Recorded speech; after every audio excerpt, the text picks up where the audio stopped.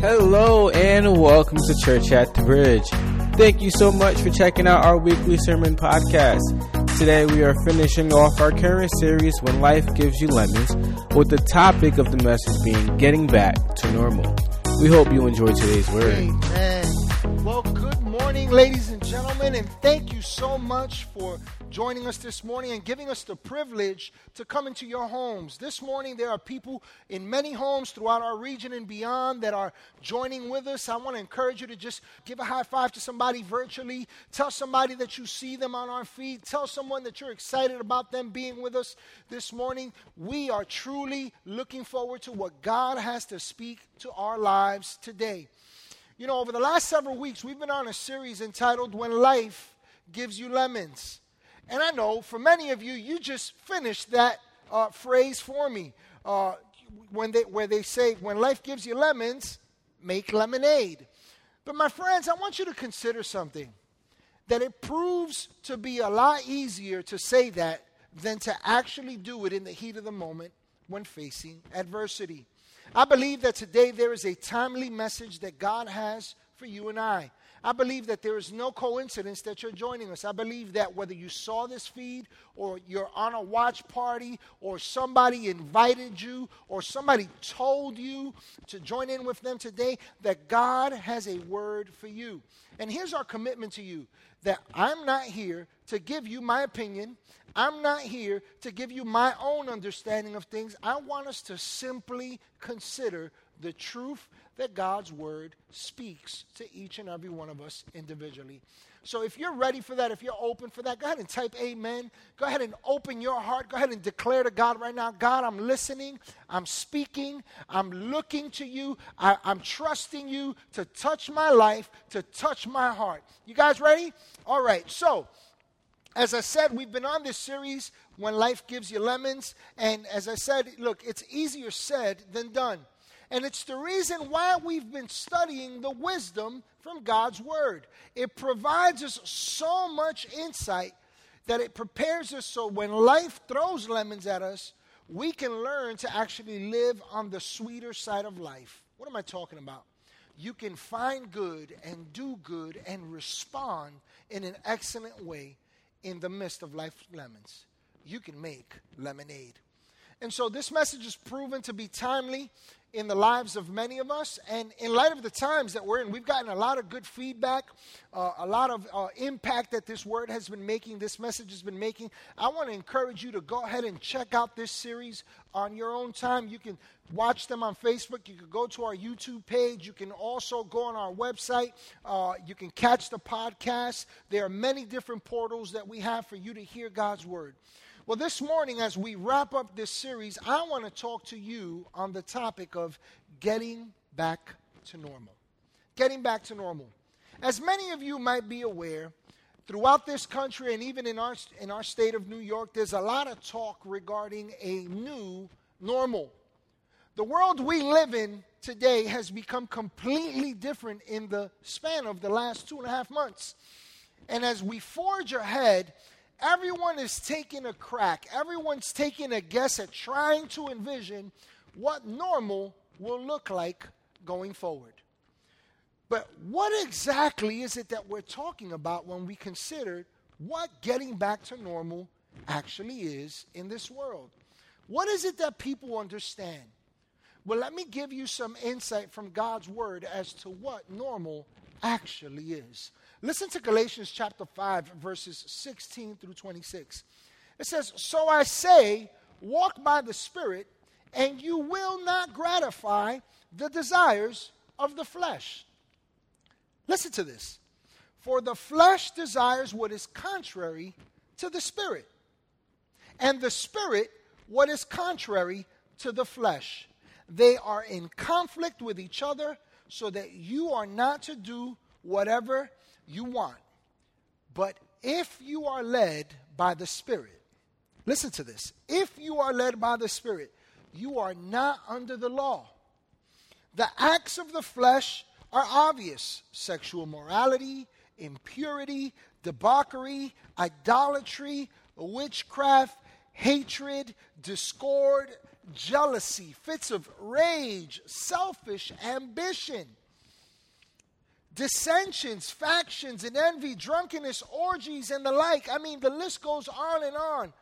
But listen to what God says. I warn you, as I did before, that those who live like this will not inherit the kingdom of God.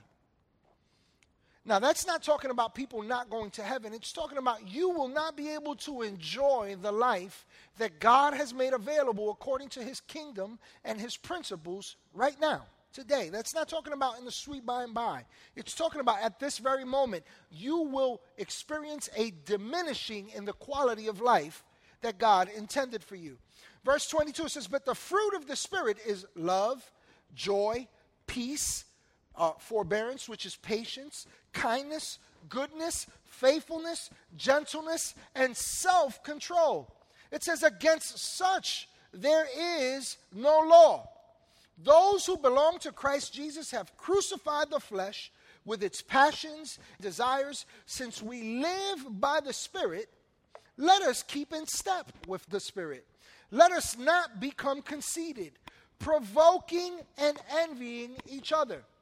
And so I want you to consider this point, that normal according to the ways of this world doesn't work. I'm going to say that again. Normal according to the ways of this world doesn't work. Think about it. It gives us a laundry list of actions that are indicative of a heart condition. It's a way that is contrary to God and produces bad results. Listen, it excludes God. It puts trust in the sensory realm. What am I talking about? It puts trust in feelings. It puts trust in sight. It puts trust in how we respond to the outward things of life that many of us point to as the reason for our shortcomings, when in reality, we're not taking responsibility for what's happening in our heart and how we're using that to respond in the midst of challenges.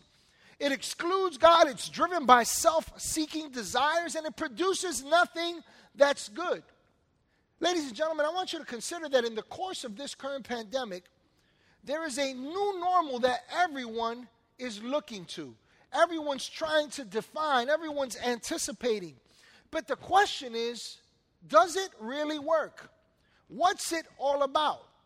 And I submit to you that it's an attempt to get back to life as the world knows it. And according to what we just read in the scriptures, normal in this world doesn't work. Because life after our carnal desires do not work. You know, I came across a post recently that I want to share with you. It really kind of spurred me on and got me thinking.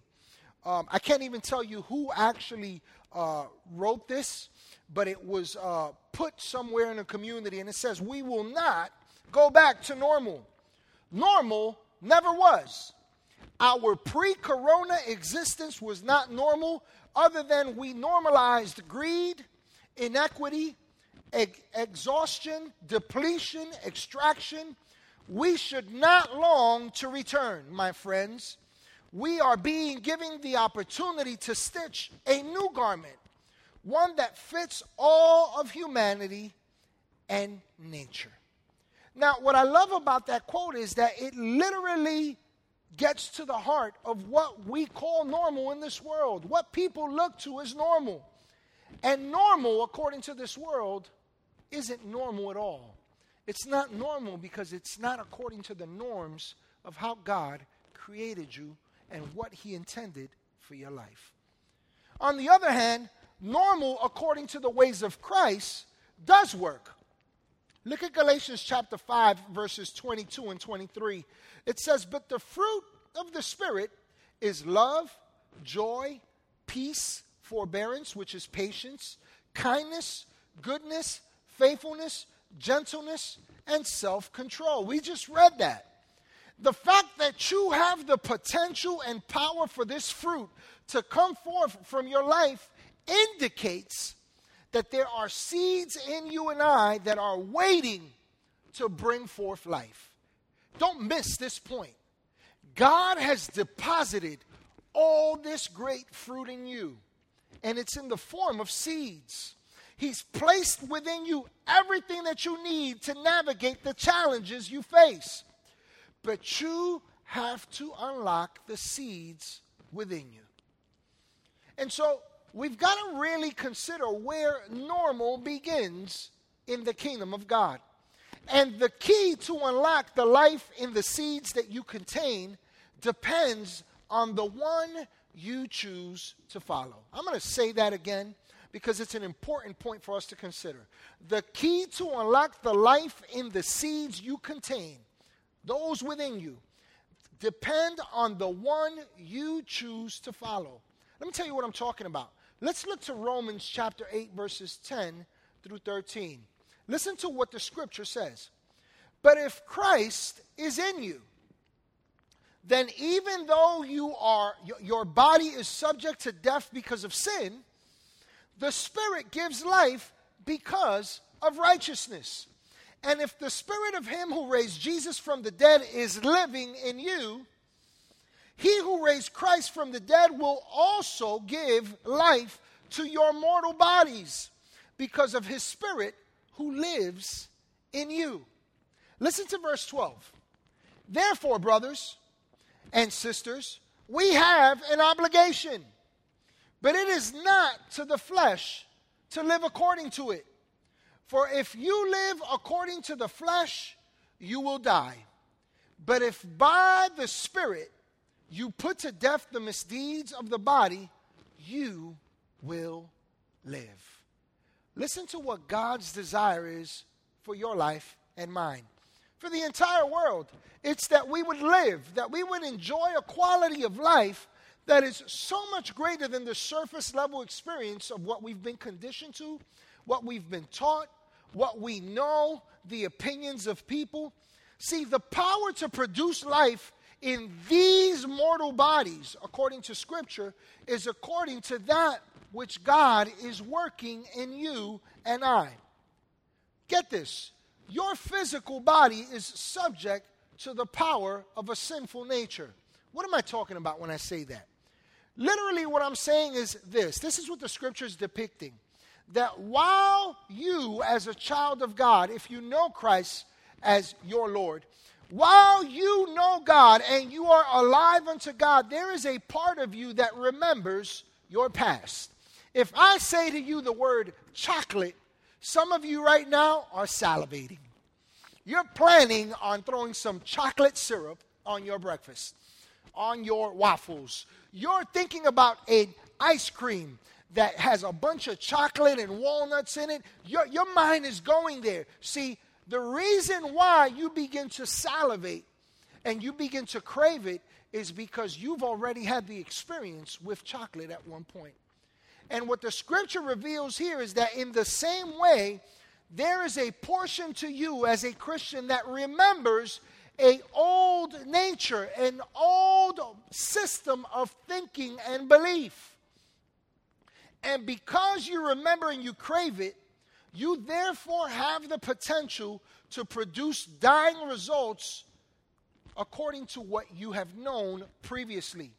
See, you can always choose to be selfish. You can always choose to tear people down. You can always choose to lie and cheat. You can choose to serve money instead of God. But does it produce life? And see, that brings us to this critical juncture, this point of decision, that you don't have to settle for that life. Because while your flesh, your carnal experience draws you to remember your past sinful nature, in you is the Spirit of God that provides you the power to live a new way of life. Listen to 1 Peter chapter 1, verse 23. It says, having been born again, not of corruptible seed, but incorruptible, through the word of God which lives and abides forever. What we're seeing here is that the word of God that you're hearing right now, the word that has been deposited into your life, at this very point even, Maybe you don't know Jesus as your Lord and Savior, but there's a witness in you right now that's recognizing, man, there's something greater with God. There is something that God is doing in your heart right now at this moment. And what I want you to see is that what God is doing and what God has made available to all men is equated to a seed that cannot decay. It cannot die. It is not subject to corruption. But what good is this seed if we never make the choice to take the action necessary for it to produce life? Listen, the truth is that there are some people today that approach life this way. They say, I have nothing but dirt all around me and an apple or an orange or a pear. There's nothing I can do with this. All I've got is dirt and this one piece of fruit. But conversely, there are others that approach life this way. They say, I have everything. I have all the dirt and seeds that I need to produce my harvest. God created you, my friend, for a harvest. And so the Bible gives us the account from the life of a man named Paul, who was once known as Saul. This guy, Saul, was on a mission. His name was Saul before he had a life-changing experience with Jesus. But at that juncture of his life, before he knew Christ, he believed that he was a vessel for God. He believed that he was meant to destroy all people who were following a different way from what he had been taught belief in God was all about. He was against and he was pursuing people that believed contrary to his own belief. And the people that he was pursuing were people known as Christians. They were following after what in those days was known as the way, or in other words, they were following after Jesus. And because they did not follow the religious restrictions and ritual that Saul had come to know as truth in his own understanding, Saul persecuted them unto death. Listen, he was, diligent about chasing down Christians wherever he could find them and participating in casting his vote for them to die, or at some point even participating in the process of them dying himself. And so one time while en route on a road to a place called Damascus, Saul had an encounter with Jesus. The scriptures tell us in Acts chapter 9, and I don't have time to dig into the whole story, but I'll just give you some background. Saul he's on this road, and while he's on this road, the Bible says that all of a sudden a light shines down from heaven. And when this light shines down, it knocks him off his animal. It knocks him off his feet, and he's on the ground. And this guy Saul begins to hear a voice, and everyone around him hears this voice, but only Saul sees this light. And the Bible tells us that he heard this voice saying to him, Saul, Saul, why are you persecuting me? And the Bible says that Saul responded by saying, who are you, Lord? He begins to question who's speaking to him. And the scriptures say that Jesus responds to him and says, I am Jesus. I'm the one that you've been persecuting all this time. At that point, Saul realizes something. He realizes that he had been persecuting the one that they claimed to be the Son of God. And the Bible says that at that point, Jesus tells him, get up, go now. And his friends who were with him pick him up. When he gets up, Jesus tells him, you're going to go to a certain place and you're going to meet a servant of mine named Ananias, and he's going to give you instruction on what you're to do from this point forward. But the thing is that when he got up, he no longer had sight. He was blinded. And the Bible says that he eventually gets to this man Ananias' home, and when he gets there, Ananias gives him a message from God and prays for him. And the Bible says that Saul responded in faith.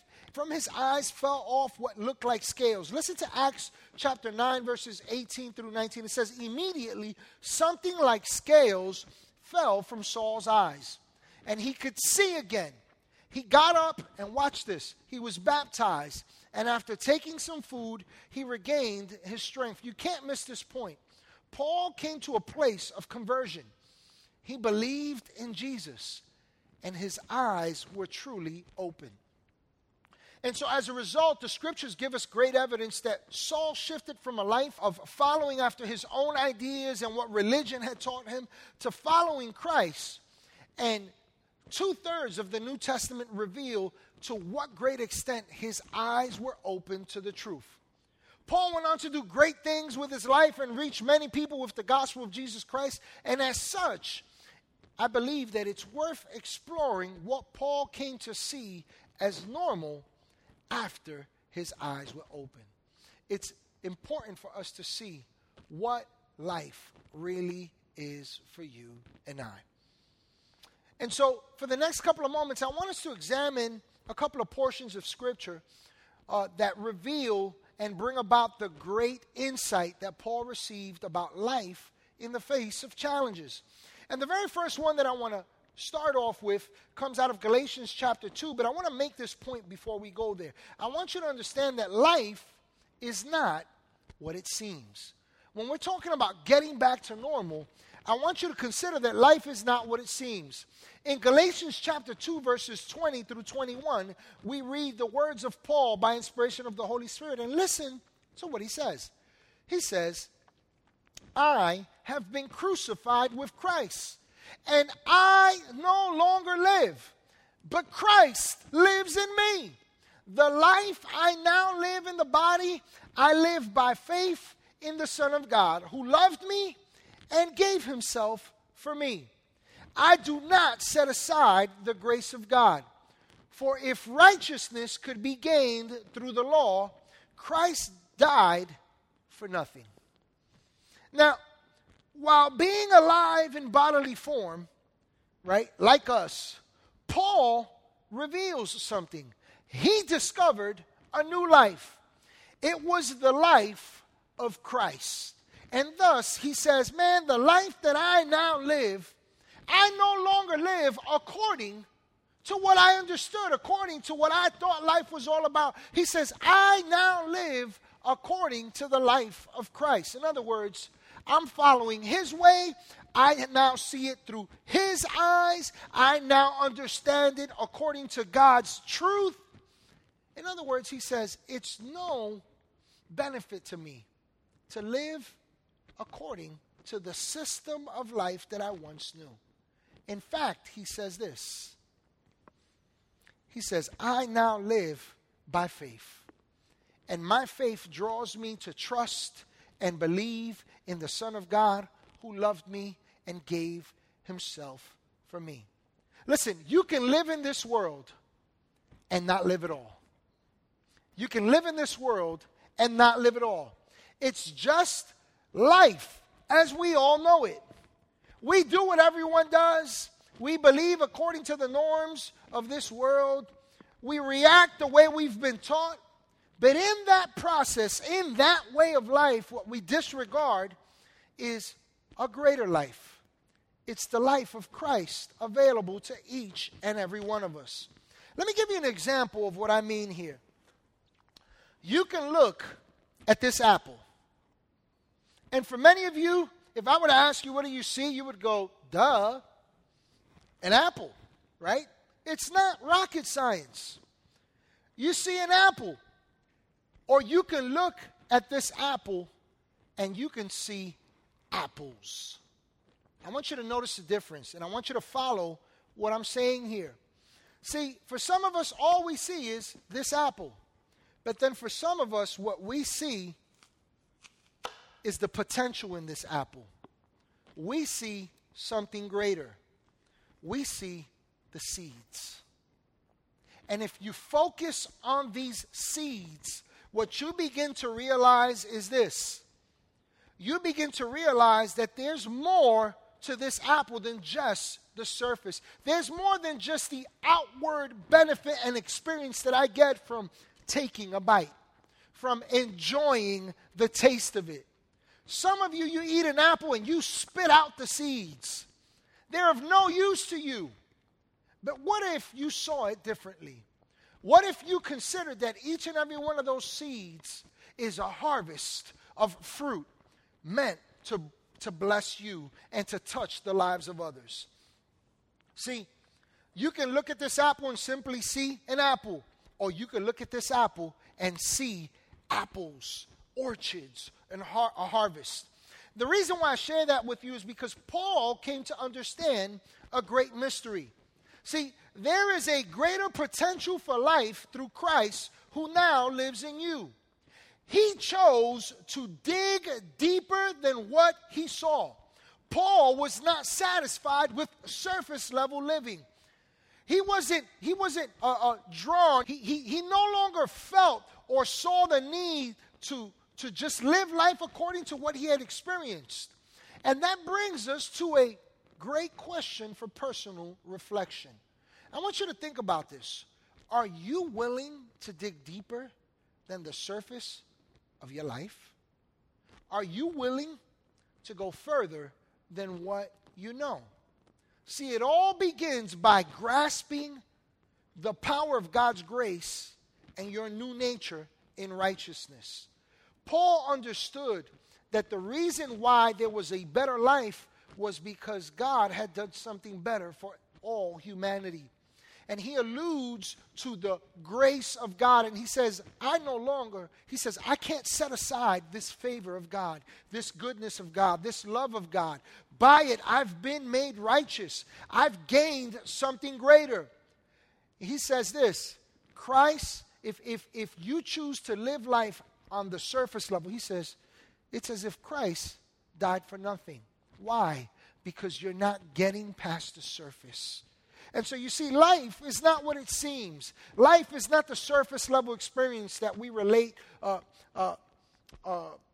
sense of belonging and existing through. Life is so much more. Life is the life of Christ. Which leads me to my next point from the words of Paul. And it's this, that to be carnally minded is to be spiritually dead. Let me tell you what I mean by that. To live according to your senses, to what you perceive according to your experiences, right? What you see, what you touch, what you hear, what you taste, right. All these outward sensory receptors that we have. To live according to those senses is not to live at all. Listen to Romans chapter 8, verses 5 through 7. Listen to what he says. He says, for those who live according to the flesh set their minds on the things of the flesh, but those who live according to the Spirit, the things of the Spirit. For to be carnally minded is death, but to be spiritually minded is life and peace. Because the carnal mind is enmity against God, for it is not subject to the law of God, nor indeed can be. You know, I'm thinking now, I recently had to undergo an online driver's safety training to reduce my insurance rate. And during this training, I learned about the importance of being present while driving. I forget the term, but let me describe it to you this way. Have you ever found yourself driving while thinking? I know what somebody just thought when you heard me say that statement. Duh, I'm thinking all the time. Of course I've done that. But what I'm talking about is when you're thinking while you're driving and all of a sudden you no longer see the road. Somehow you're still driving down the road, you're still navigating, but your thoughts have taken you somewhere else. For some of us, we've had the experience where while thinking while driving and being present somewhere else, we all of a sudden come to a screeching halt, right? It's like you slam the brakes because you realize that you're about to crash. This is exactly what the scriptures are referring to. Listen, it is very possible that while being a child of God, while believing in Christ, while being a Christian, you can live with mindsets that are driven by carnal desires. What feels right as opposed to what faith calls for. By impulses and desires as opposed to decisions based on our devotion to God. Listen, you must understand that to live this way is a death sentence. You know, if you drive long enough with your imagination carrying you somewhere else while you're driving, if you begin to kind of just go way out there and you're like in Aruba sitting on a beach somewhere, right? Enjoying the sun and you're driving, at some point, if you continue to drive that way while, quote unquote, thinking carnally, you're going to crash. You're going to have a bad experience. You're going to get results that you never envisioned nor intended. And see, the thing about it is that God is trying to save you and I from those catastrophes. God's trying to avert us from the afflictions that sometimes we impose upon ourselves. God is trying to save us heartache. He's trying to get us to a place in life where we understand that's not normal for you. I have something better for your life. And so as I said, you have to understand that to live this way is a death sentence. It kills the leading, the power, and the purposes of God by robbing you of the life that God is attempting to reveal to you. Listen, when life throws you lemons, and it will, when it gets hard, you have to understand that in you resides, according to what we read in the scriptures, life and peace. And how you orient your thought life will determine the quality of your life experience. Let me encourage you with this thought. Don't kill your potential for life and peace. You know, many of the results that we get in life, the undesirable results, the challenges that we undergo, if we're honest with ourselves, many of those challenges are self-inflicted. I don't know about you, but I have no desire to pick up a knife and stab myself. I have no desire to purposely smash a toe or break a bone. And while that may sound silly and it's corny, I want you to think about something. That for some of us, it's literally what we're doing to our lives. We are self-inflicting wounds, hurts, hang-ups, damage. We're destroying the life that God has promised us and is available to us right now. And what we're doing is we're suffering because we're choosing independently of what God desires for us, life and peace. The next point that I want to share with you is that the strength you need is a work of God in you. Oftentimes, we spend a lot of time strengthening ourselves. Let me tell you what I mean by that. We read good books, nothing wrong with that. We expand our capacity of knowledge, nothing wrong with that. We physically develop ourselves, that's great. We surround ourselves with people that challenge us and help us and spur us to be better, nothing wrong with any of these things. But you can spend a lifetime strengthening yourself and not be any stronger. Listen to what Paul reveals to us about this new life, this norm that God has for us. From Ephesians chapter 3, verses 14 through 19. He says, "For this reason I kneel before the Father, from whom every family in heaven and on earth derives its name. I pray that out of his glorious riches he may strengthen you with power through his Spirit in your inner being, so that Christ may dwell in your hearts through faith. And I pray that you, being rooted and established in love, may have power together with all the Lord's holy people to grasp how wide and long and high and deep is the love of Christ, and to know this love that surpasses knowledge, that you may be filled to the measure of all the fullness of God." Listen, Paul knew all about doing things in your own strength prior to Christ, and it led him to grave error and faulty results.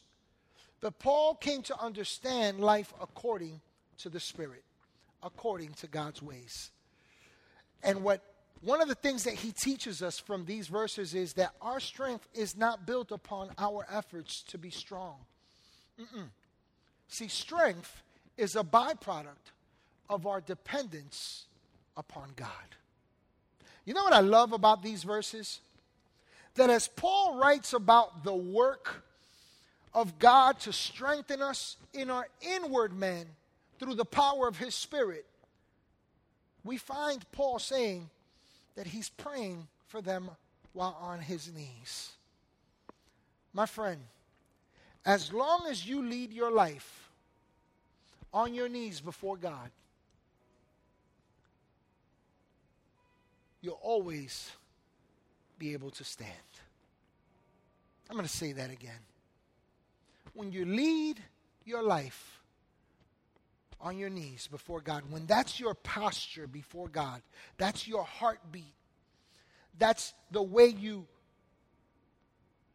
experience life in dependence upon God, you will always find yourself standing in the midst of adversity and in life.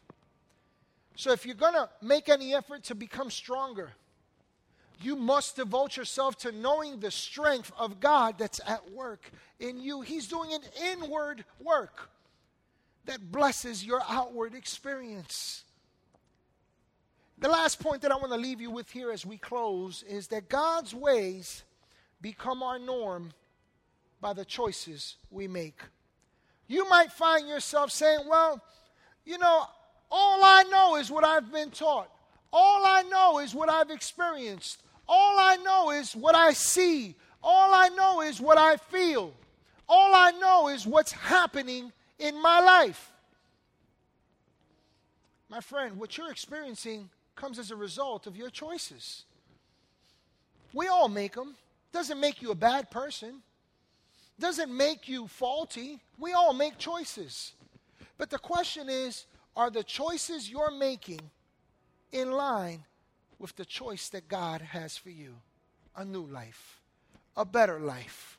In Colossians chapter 3, verses 12 through 16, it says, therefore, as the elect of God, holy and beloved, put on tender mercies, kindness, humility, meekness, long-suffering, bearing with one another, and forgiving one another. If anyone has a complaint against another, even as Christ forgave you. Listen to what he says. So you also must do. But above all these things, put on love, which is the bond of perfection. And let the peace of God rule in your hearts, to which you also were called in one body. And be thankful. Let the word of Christ dwell in you richly in all wisdom, teaching and admonishing one another in psalms and hymns and spiritual songs, singing with grace in your hearts to the Lord. See, there is not one person who does not desire some of these great things that God's word promises. None of us, there's not any one of us that can't use a little bit more mercy, can't use a little bit more humility or meekness or kindness, or the ability to endure in the midst of the suffering of life at times. There's not one of us that can't forgive a little bit more or experience forgiveness on our part. See, we all need these things in our lives. We all need this fruit to work in our lives. But I want you to notice something. That to be merciful, you have to first make the choice to extend mercy.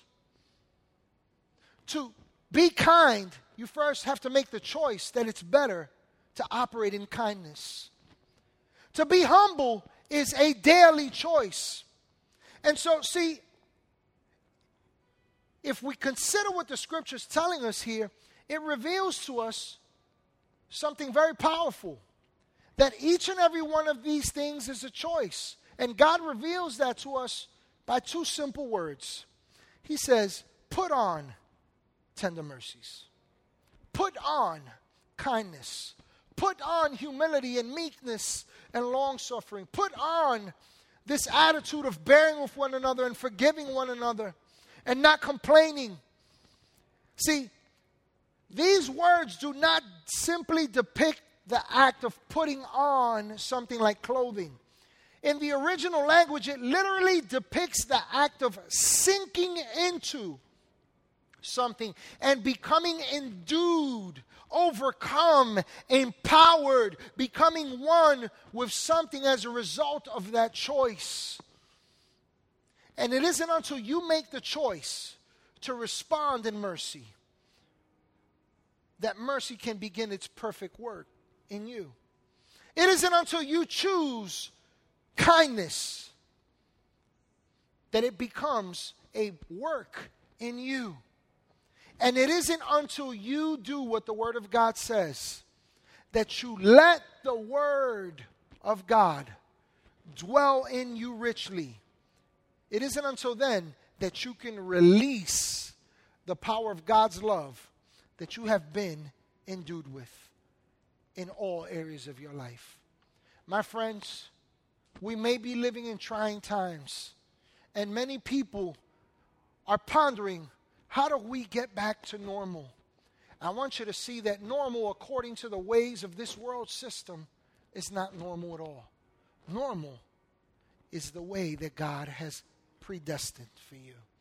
God invites you and I into a personal relationship with God.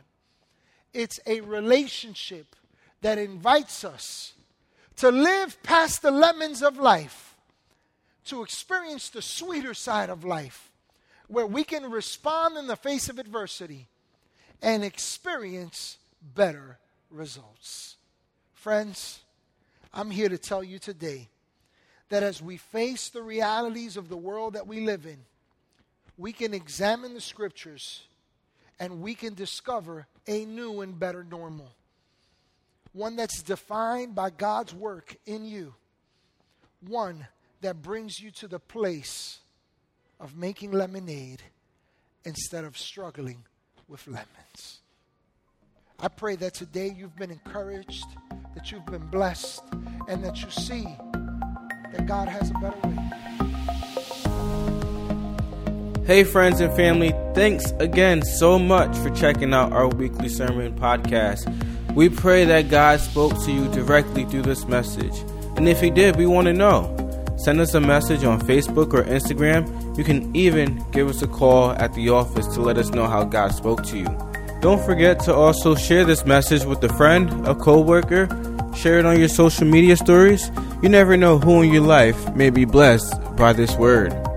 Thank you again for checking out our weekly sermon podcast, and we'll see you next week.